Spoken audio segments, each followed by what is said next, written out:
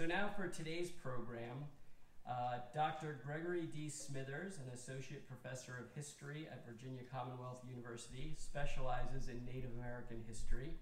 He's the author of several books, including The Cherokee Diaspora, An Indigenous History of Migration, Resettlement, and Identity, about which Greg spoke here a few years ago, and his newest book, and the subject of today's lecture, Native Southerners, Indigenous History from Origins to Removal.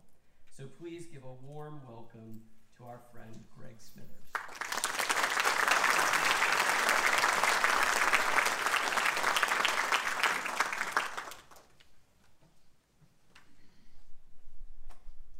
Let me first begin by acknowledging the traditional landowners of this region, members of the Powhatan Chiefdom and the Chickahominy people.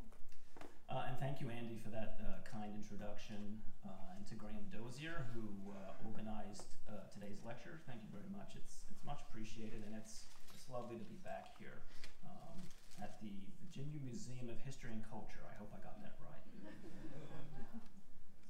I'm going to begin today by talking just a little bit about the artwork on the cover of my new book. This is a piece by Chief Terry Saul. He's he's passed, now he's walked on. Chief Terry Saul was Chickasaw and Choctaw. He was born in 1921 in Oklahoma. Anyone who knows anything about that part of the world in the 1920s and 30s will know it wasn't an easy place to be Native American. And so Chief Terry Saul grew up seeing lynchings on a fairly regular basis, lynchings of both Native and African American people. He grew up experiencing impoverishment and vicious racism on an almost daily basis.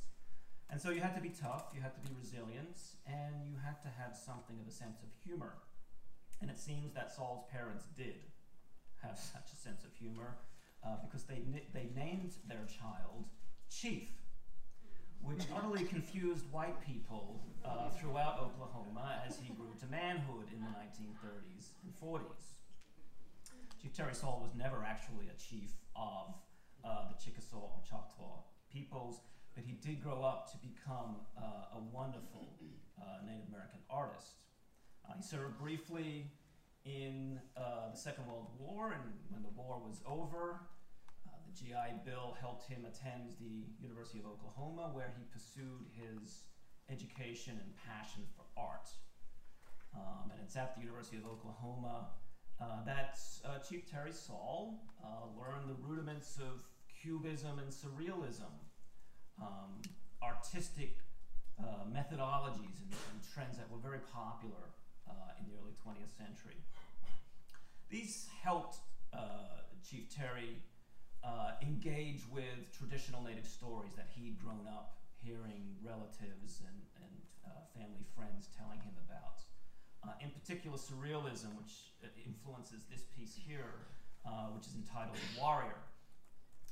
It's a piece that sort of evokes an attempt on the part of this warrior to sort of step back, to find a portal, a passage to another series of stories, another time and place, another level of consciousness. All themes that are very much in keeping with the traditions of Surrealism, anyone who knows anything about their art history, and also very much in keeping with many of the narrative, oral narrative traditions within Native culture, particularly the Native South. And so it is a different set of stories that I'm going to share with you today. A different set of stories that place the American South as we know it today in a very different light. I'm going to use a different lens to talk about the history of the Southeast. And so some of this may come as something of a shock. What stories do we emphasize when we cease to take a Euro-American perspective for granted, and we look at Southern history through an indigenous series of lenses? What stories matter? What events matter? And as we'll see over the next 35 minutes or so, there's a very different perspective that emerges. It sometimes overlaps with a Euro-American and African-American perspective on Southern history, but it is nonetheless a different perspective that Native people bring to this history. And I should begin by just emphasizing, and this will really rock your socks, that Virginia is not part of the South. What? At least not all of Virginia. The Southern Culture Zone that Native Americans called home prior to contact and indeed after contact with Europeans begins roughly around the Nottoway River among the Nottoway peoples and in what is today southwestern Virginia. That was traditionally Cherokee hunting lands. And it's in those hunting lands that Cherokee warriors in particular often had contact with the Monacan in central Virginia.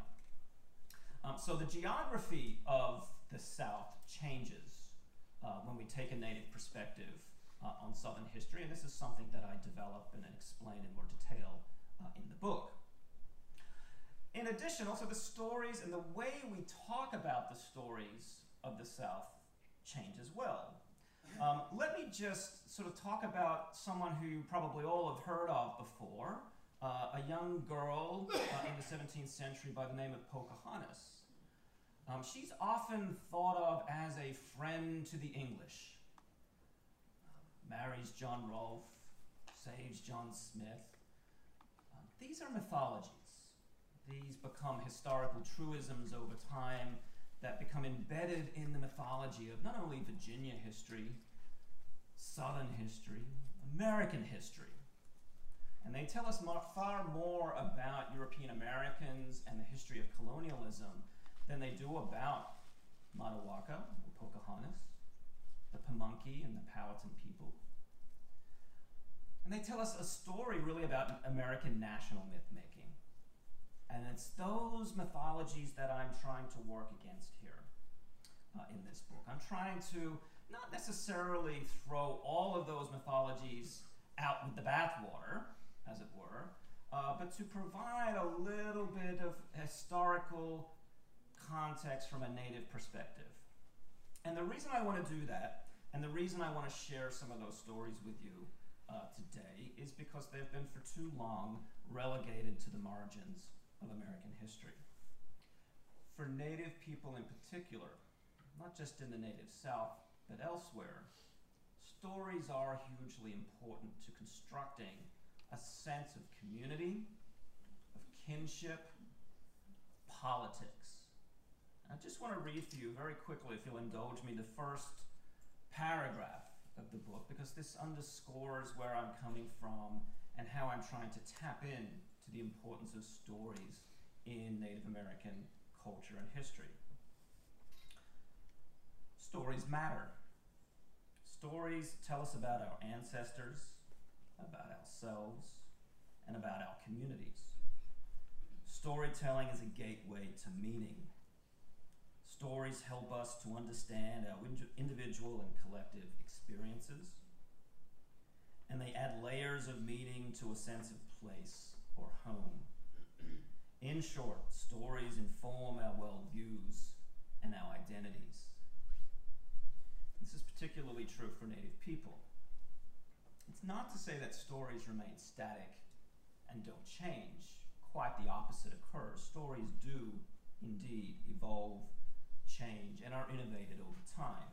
And we see that throughout the Native South, from the time of contact and even through to the present. Now, there are many stories that I could share with you this afternoon.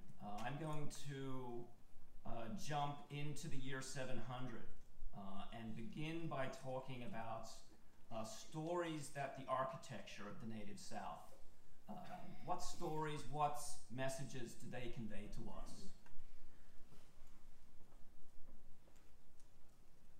And the first thing you notice is that the map of the South looks a little bit different. It roughly overlaps with what we might recognize as the Southeast today.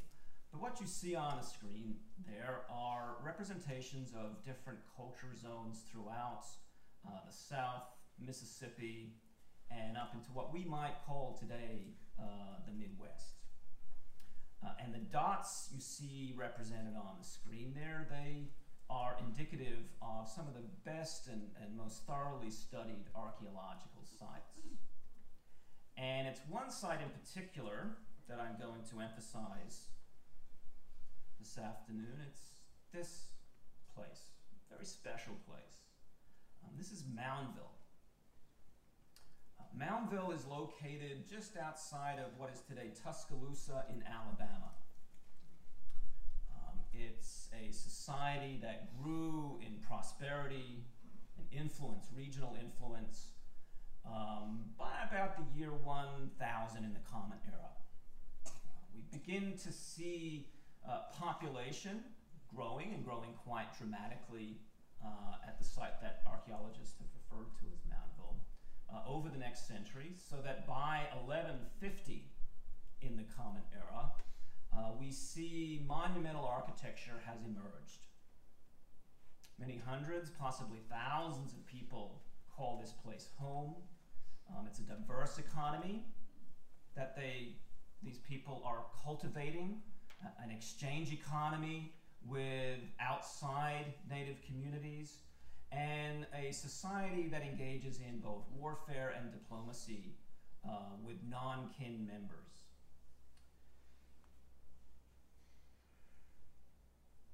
So by about 1150, Moundville has begun to enter into an era that will last about 200 or so years of quite incredible prosperity and cultural productivity. Stories told both orally, with dance, and with architecture begin to mark the landscape. The mounds that you see still to this day at the Moundville site told a story in and of themselves. These mounds indicated a sense of social rank and order within the society of Moundville. There were approximately 29 mounds that were constructed. They were constructed to last. This is truly monumental architecture that we're talking about here. I was mentioning to someone just when I came in this afternoon talking about mounds and mound construction throughout the Southeast. When you drive in to the Moundville State Park, your breath is taken away. It's truly phenomenal that these soaring structures built so many years ago now, almost a millennia ago, still stand. That was indeed the intentions of those chiefs and elders who had these quite extraordinary structures constructed. They were constructed to last. They were constructed to present to outsiders a sense of the strength and power of the Moundville community.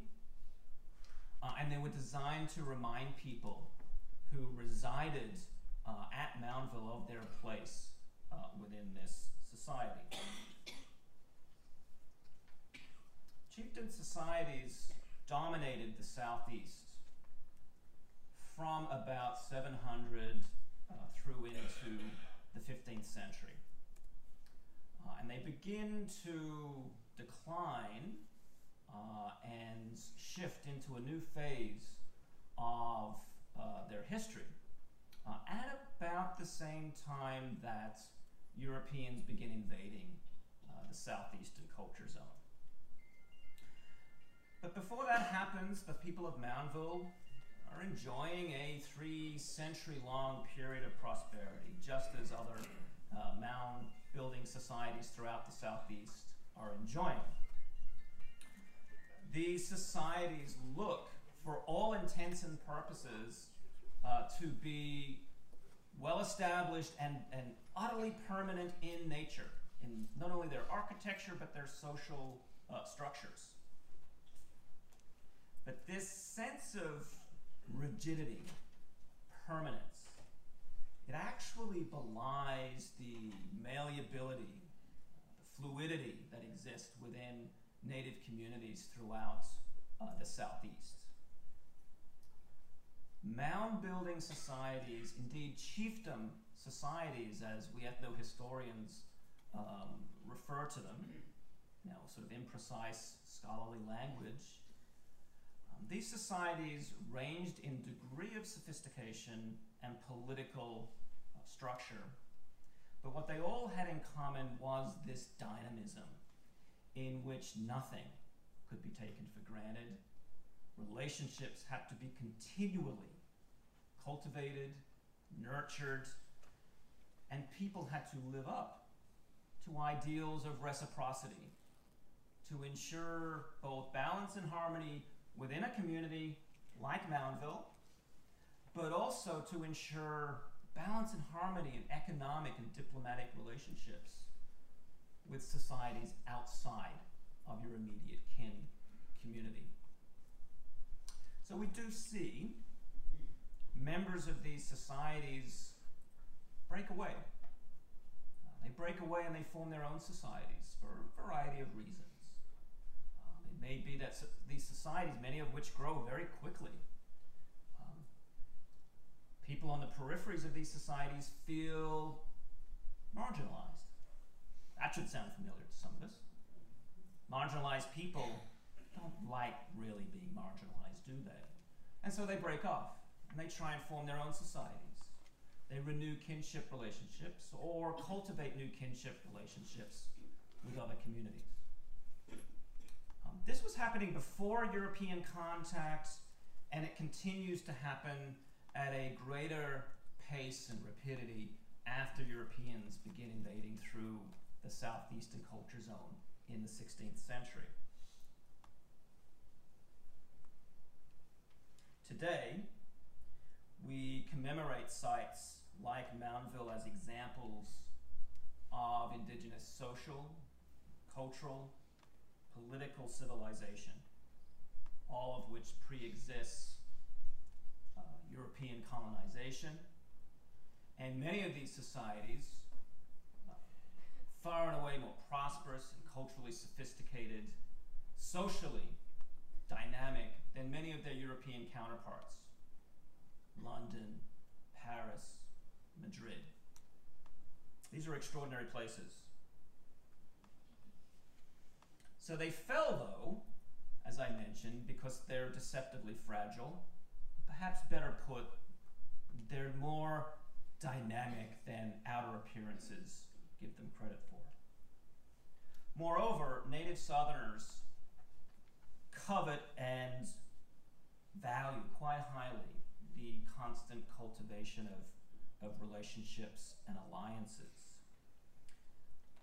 Additionally, factors such as climate change began to impact native communities throughout the Southeast and throughout East and North America during the 13, 14, and into the 1500s.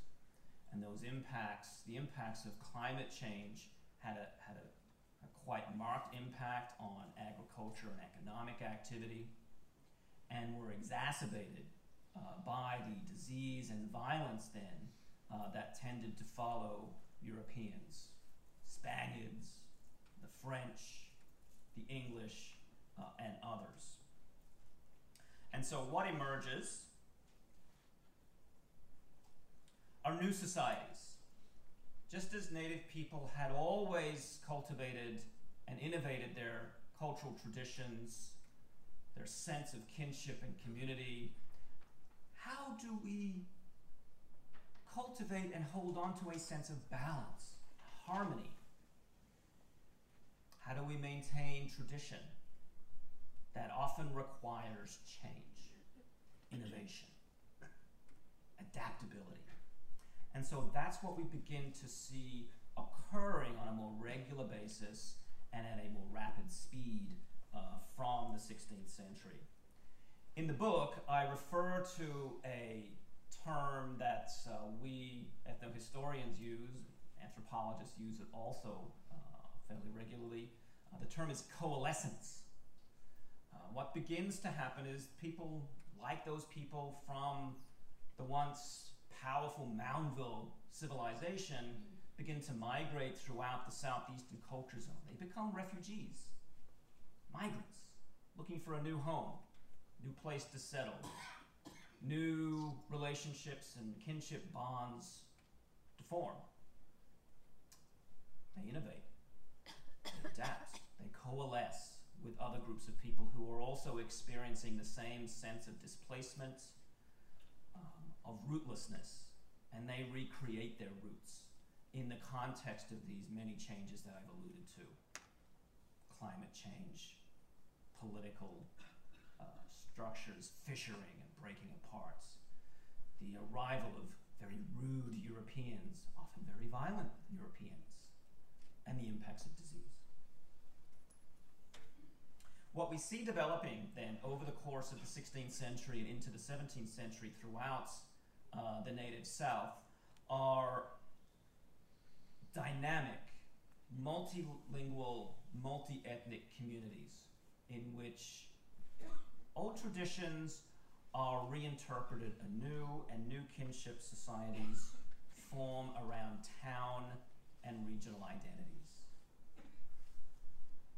These communities come over time to be known, you may know some of these names, the Cherokees, the Creeks, the Chickasaws, the Choctaws, the Lumbees, the largest native population in the United States today, still without federal recognition, by the way, and the Catawba people, formed out of the core of the mighty Nassau peoples of the Southeast, neighbors to the Cherokees.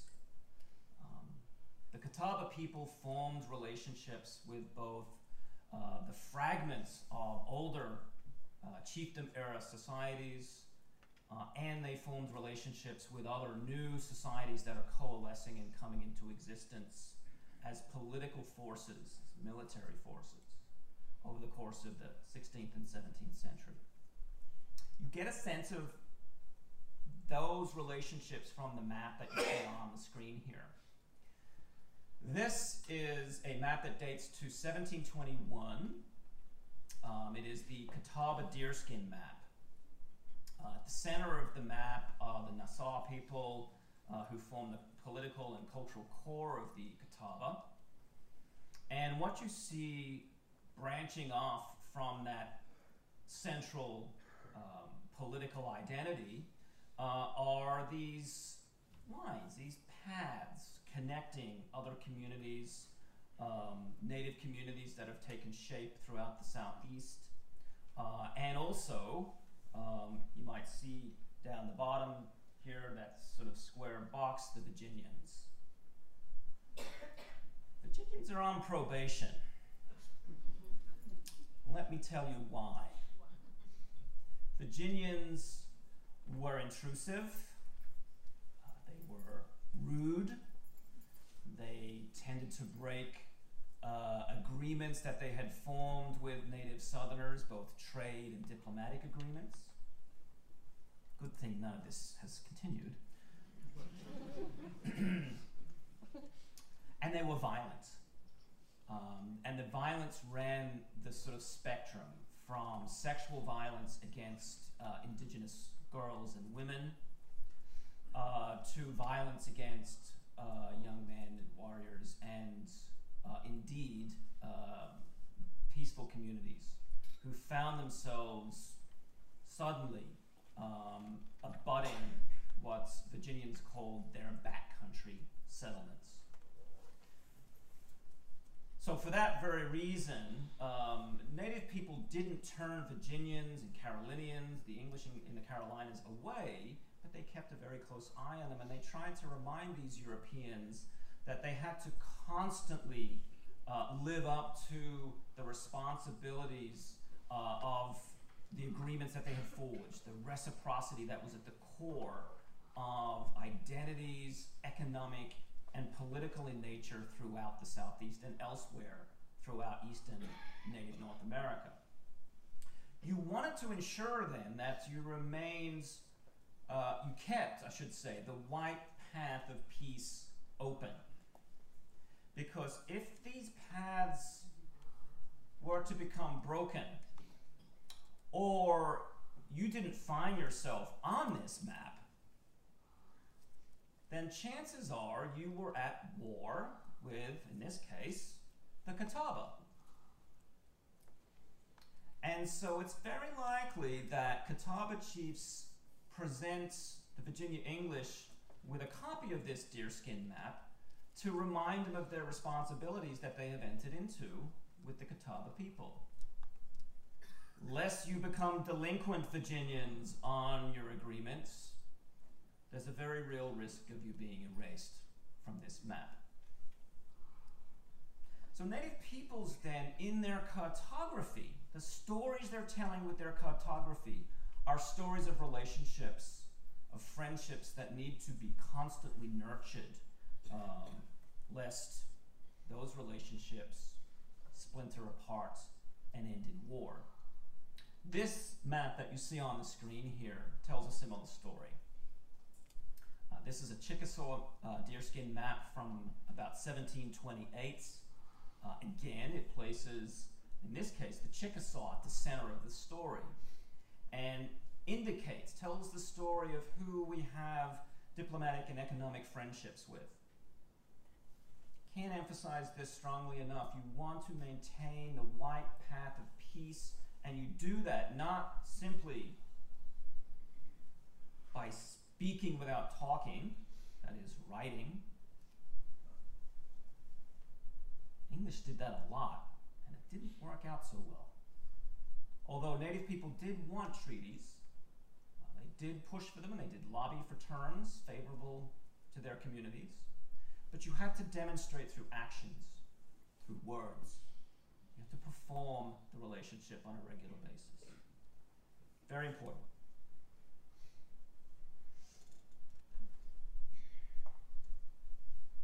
So, some of the stories I've shared with you thus far reveal how Native American history, and most especially the history of Native Southerners, is not a static story.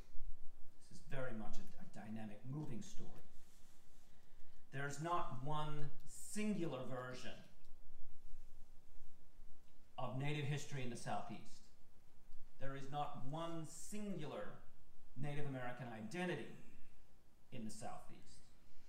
There is not simply one way, then as now, to be an authentic Indian in the Southeast. There are many ways. Native Southerners create and recreate. They continue, indeed, to create vibrant and dynamic cultures and identities throughout the Southeast, and indeed, as I've written about elsewhere, in diaspora. These are rich stories. They're dynamic stories. They're stories that continue to keep these various identities alive, meaningful. Now, in the 18th century, as the map on the screen is getting towards here, as I'm about to allude to, things do indeed begin to change and take another change, another turn, in which these dynamic and adaptive qualities of Southeastern Native American cultures will be tested and tested quite seriously over the coming century. The Native South, it's important to emphasize this, the Native South is a map on the move. Native people are not static. Their communities are not static. Their belief systems are not static. They don't exist as Europeans like to try and create this sort of image of the authentic Indian. They don't exist outside of time. They very much are within history. They have a different version of history that emphasizes community and the cyclical nature of time and place. But they are very much attuned to the importance of constantly innovating and adapting and moving and shifting their identities, their community sense of solidarity when necessary, responding in a creative and proactive way. That's what we see in the Native South, and it's the example that I'm going to share with you as it relates to a group of people who some of you may or may not have heard of, the Yamasee Indians. That was their experience in the late 17th century and 18th centuries. The Yamasees became refugees, migrants, in what is roughly today the border between Georgia and Florida. They joined a series of refugee and resettlement movements that were beginning to take place over the course of the 17th and 18th centuries, as the maps that I've shared with you on the screen attempt to indicate. These are maps that were made by Jack Forbes back in the 1970s. Jack was a historian at the University of California at Davis, where I received my PhD. He'd retired by the time I got there, but he remained incredibly influential into how I thought about Native American history. Jack, for the record, charted his heritage back to here in Virginia and the Powhatan Indians. And what he was trying to do with these maps that I've shared with you today is to indicate just this very point, that Native people are not static. Native people respond to the world around them in very creative and active ways.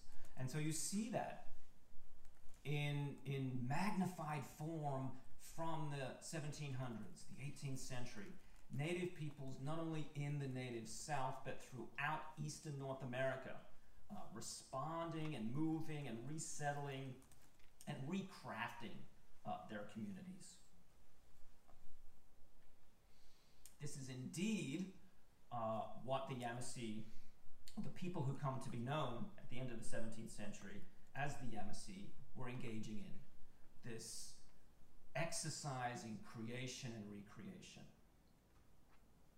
Right? They're beginning to tell stories here about how they create a meaningful sense of existence for themselves, for their children, indeed, a spiritual and important number in Native culture, 7. For Yamasees, 7 generations from now. Now, at the midpoint of the 17th century, refugee Indian communities began traveling across what had become, northern La Florida. That is roughly, as I mentioned a moment ago, the borderland zone of modern-day Georgia and Florida. Many of these refugee communities, Native Southerners, were fleeing violence. They were fleeing disease, and they were fleeing the increased violence of captive and slave raiding.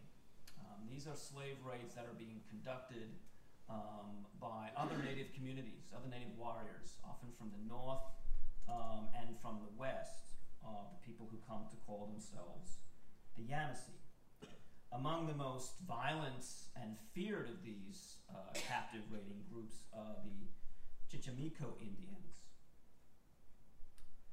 The Chichimeco target particularly the peoples of the Altamaha, Okutes, and Achisi chiefdoms, which, too bad I don't have a laser pointer, are located here in modern-day Georgia. As a result of these captive raids, members of these 3 chiefdoms begin to migrate towards the coast. And coincidentally, there are a number of Native peoples along the Atlantic and Gulf coasts who are also moving away from the coasts themselves. Right? So we've got this movement of peoples from the inland and from the coast, and they're moving for different reasons. So the groups of people who are moving inland away from the coast are trying to move away from the impacts of disease and contact with French, English, Spanish pirates. Those from the inland fragmented communities that are beginning to emerge, they're trying to get away from these captive or slave raids that are fueling the European demand for labor.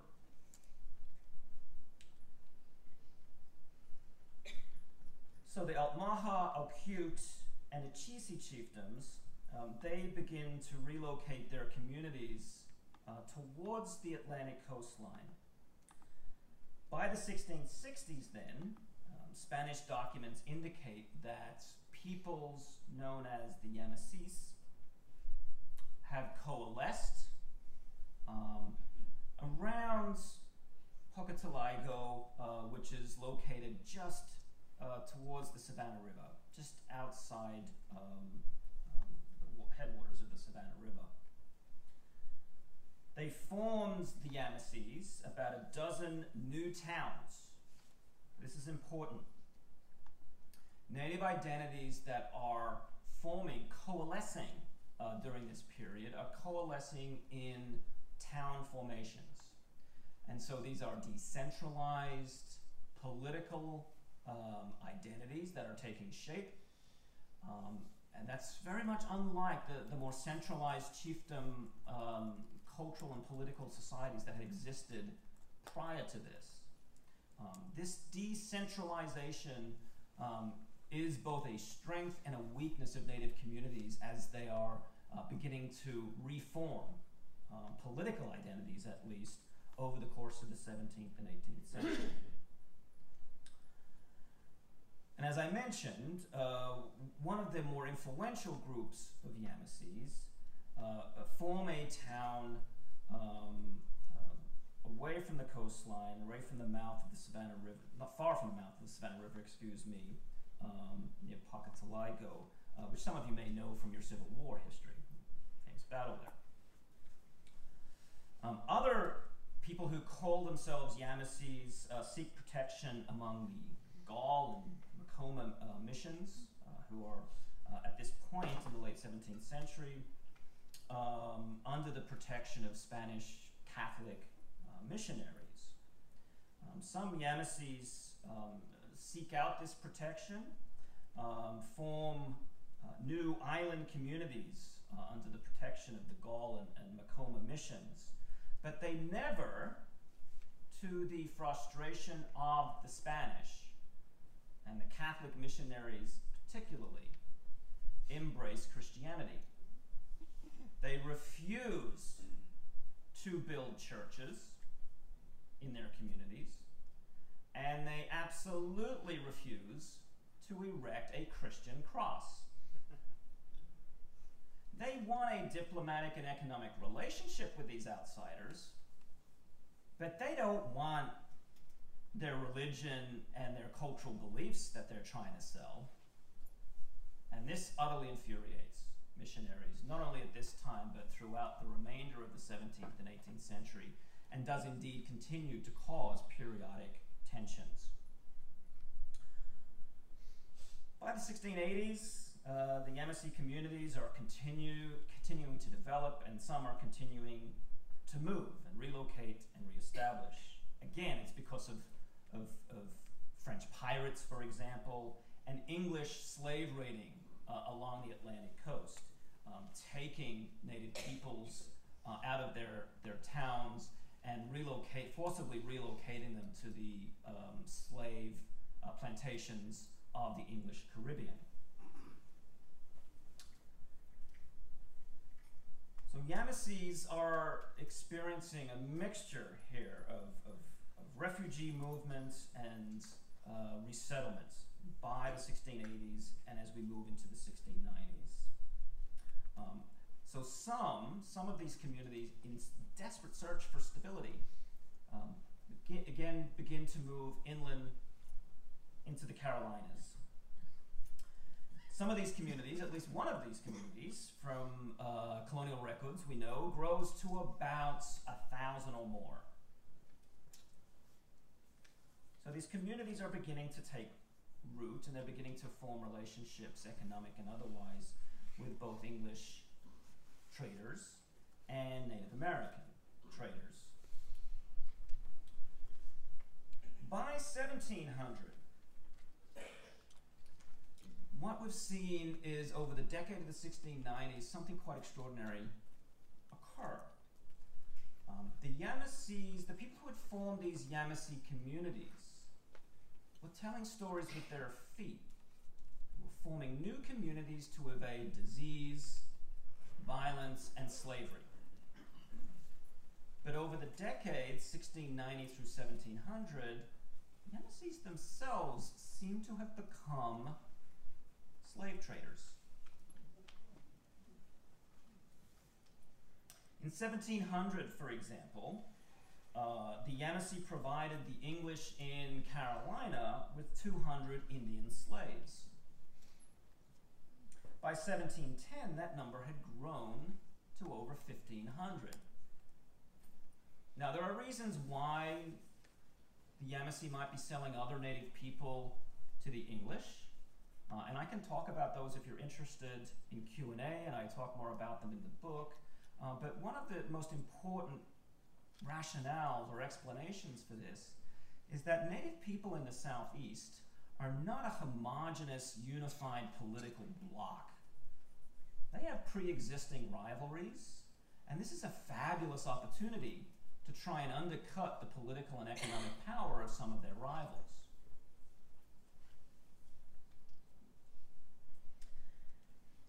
Now let's move into the 19th century quickly here, because this is where the story begins to really escalate in a negative way for the Yamasees. The Yamasees engaged in this trade in slaves begin to rack up a whole bunch of debts.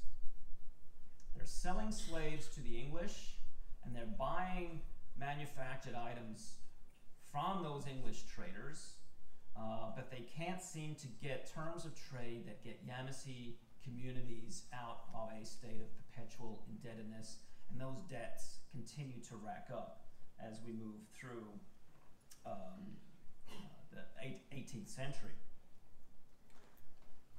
So there's a delicate economic balance that is existing here in the early 18th century. It's delicate both for the Yamasees, but it's also delicate for the English. Because what we have here, the Yamasees are tied to a global economy at this point. Certainly transatlantic, but there's global dimensions to this economy in slaves and manufactured goods that the Yamasee, and debt that the Yamasee find themselves, not unlike other native Southerners, increasingly tied into over the course of the 18th century. The English themselves are fully cognizant of this. This is a quote that you see on the screen here from George Ross, a Georgia colonist who in May 1714 makes the recognition that if this province, Georgia, were lost, the whole continent would suffer. As a recognition of the regional interconnectedness, then, of Yamasees and native Southerners more generally with colonists. Everyone's fate is tied up increasingly together. So tensions in this context are beginning to rise. So that by the 1713, 14 period, Yamasees are increasingly expressing their frustration with the English. They're increasingly annoyed that they're getting ripped off by English traders, and they're increasingly upset with the disadvantageous terms of trade that they're experiencing. And so the gentleman on the screen here, Thomas Nairn, he decides in April 1714, that he's going to travel down or travel out to Pocatelligo and try and smooth things over with some of these influential Yamasees.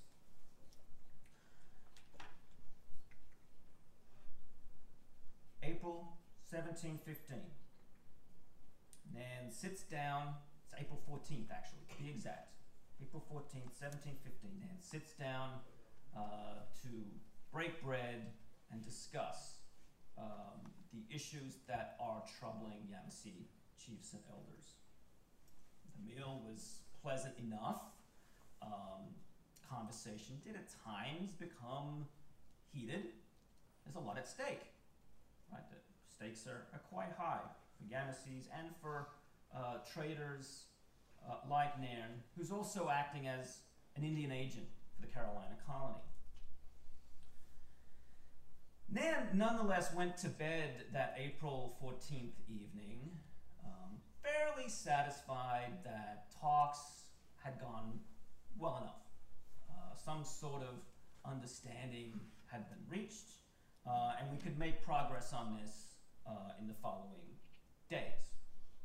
This is April 14th. Goes to bed the night of April 14th. He's not going to see April 15th. Why?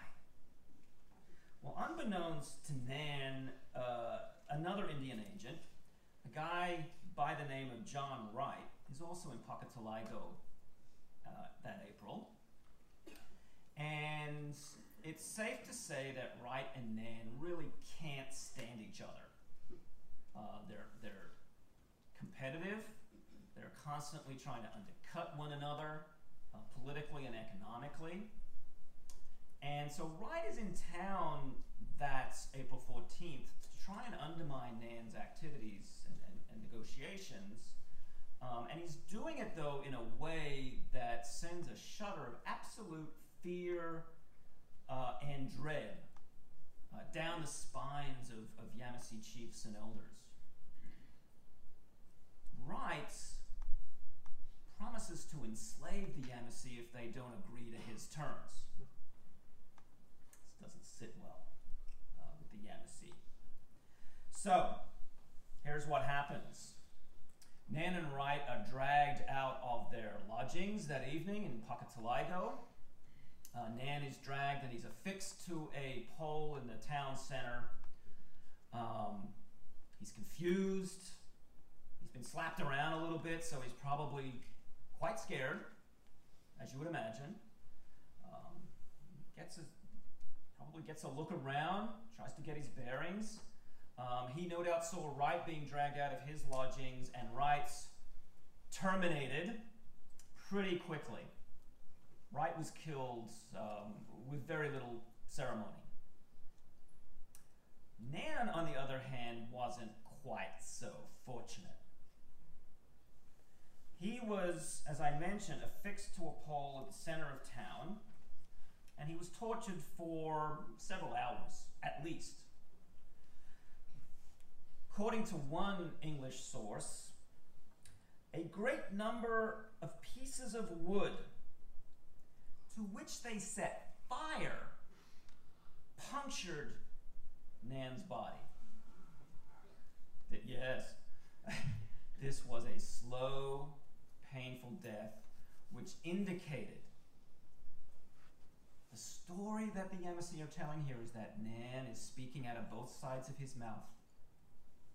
They don't trust him, and so your body is not only going to be ended, its life ended here, but your spirit, your soul, is going to be destroyed to ensure that you cannot in any way undermine or destabilize Yamassee society into the future. This incident sparks what comes to be known as the Yamassee War, and it initiates a change in colonial policy among the English and a rethink among other Europeans as well, certainly in terms of the nature of slavery and the role of Indian slavery in this region. But what it does emphasize, I think, this particular story very clearly is that towns and town elders and chiefs took the lead in negotiating with Europeans. And this remains the case throughout much of the 18th century. This decentralized diplomacy, which didn't serve the more centralized economic and political purposes of European colonialism very well at all, actually, but served native Southerners and their political interests reasonably well for much of the remainder of the 18th century, things do begin to change, and the strength of this decentralized system will begin to come under increasing strain by the midpoint of the 18th century, the 7 Years' War, and through the Revolutionary War period. So much so that there's a major rethink that is beginning to go on throughout the Native South and among Native Southerners. How do we respond to the emergence of the United States? Do we persist with a decentralized model, or do we embrace some sort of centralized political and diplomatic system? To answer that question, you'll have to buy the book. Yeah. Thank you for listening. I'm happy to take questions.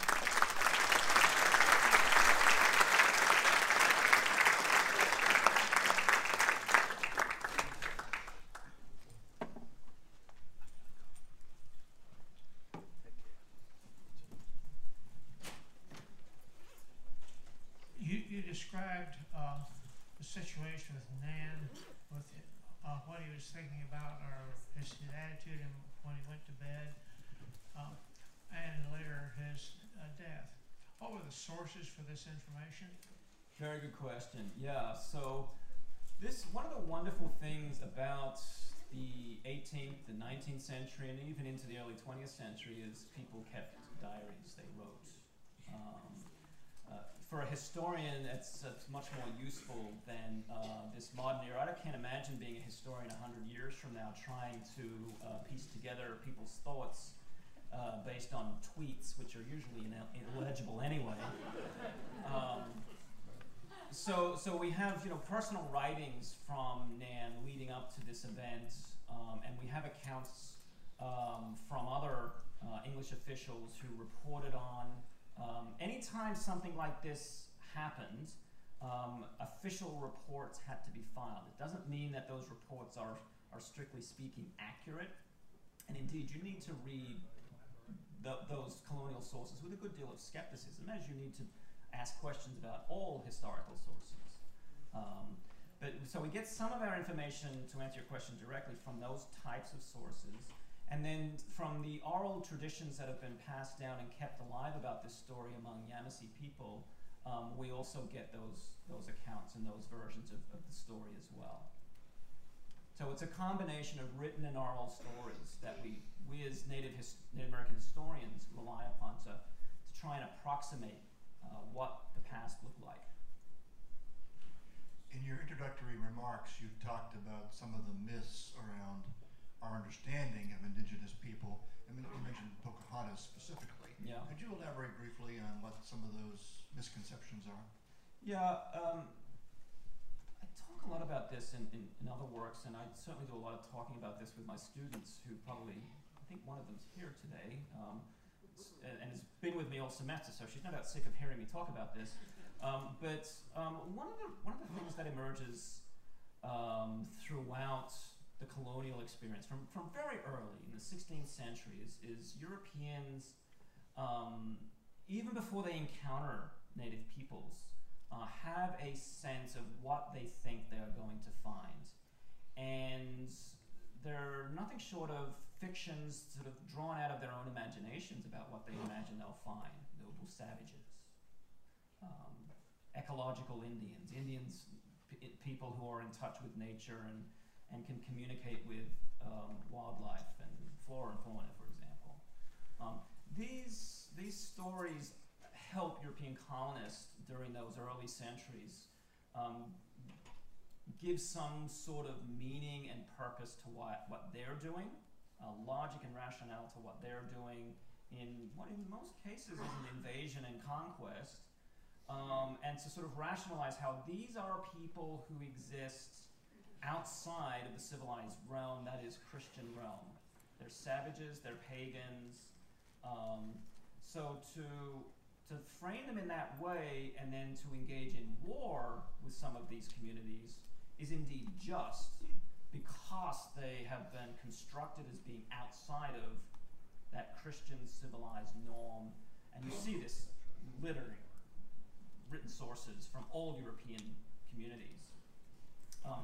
So that's some of the earliest stuff, and then the stereotypes and the mythologies evolve over time. What I will say quickly about this in the interest of time is that you do see an appropriation that begins to gather momentum at various moments throughout American history that reflects a longing on the part of European Americans to assert some sense of their own indigeneity and their own legitimacy, political legitimacy, over what they are calling North America or the United States. So whether it's dressing up as Indians and dumping Chinese tea into Boston Harbor during the Revolutionary War, whether it's white Southerners during the 1840s and 50s claiming that they are the true indigenous descendants of Cherokee princesses who are also just happen to work these slave plantations, or whether it's marketing companies in the late 19th and early 20th century who try and sell butter and soap and football teams by appropriating native iconography, then we see this sort of, there's a lineage that you can chart in all of this, and you can date it back, as I do in my courses, to those earliest mythologies. That's a very thumbnail sketch of a very big question that I could go into more detail with for days.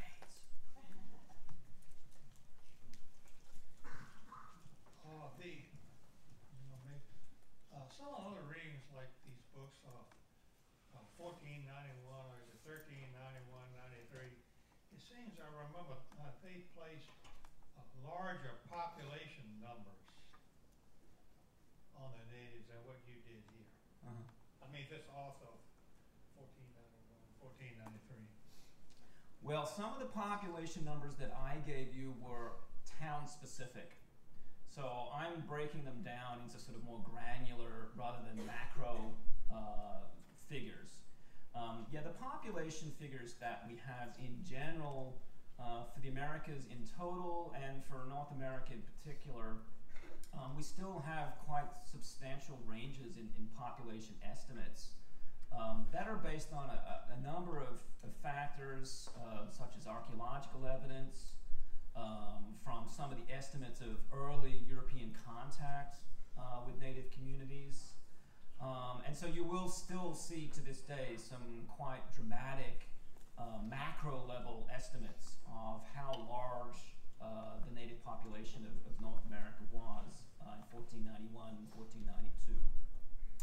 But what I can say about that is that populations do decline, and they decline quite dramatically in the early 16th century, typically as a result of, it's not just disease as most people usually think, although that does have a major impact, but it is violence.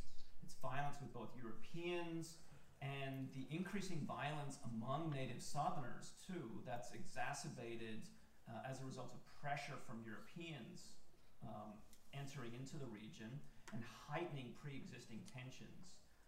That leads to an intensification of violence between different native groups. And then the impact during the 16th, 17th century into the early 18th century of Indian slavery. We see native people moved around throughout the American continent and into the Caribbean and places like Cuba as well. So all of these factors combined do lead to some quite major and dramatic demographic changes over the centuries immediately after European invasion. So Greg will be in the lobby to answer any other questions that you might have, and Happily answer them. And also to sign copies of his new book. So happily sign it. Greg.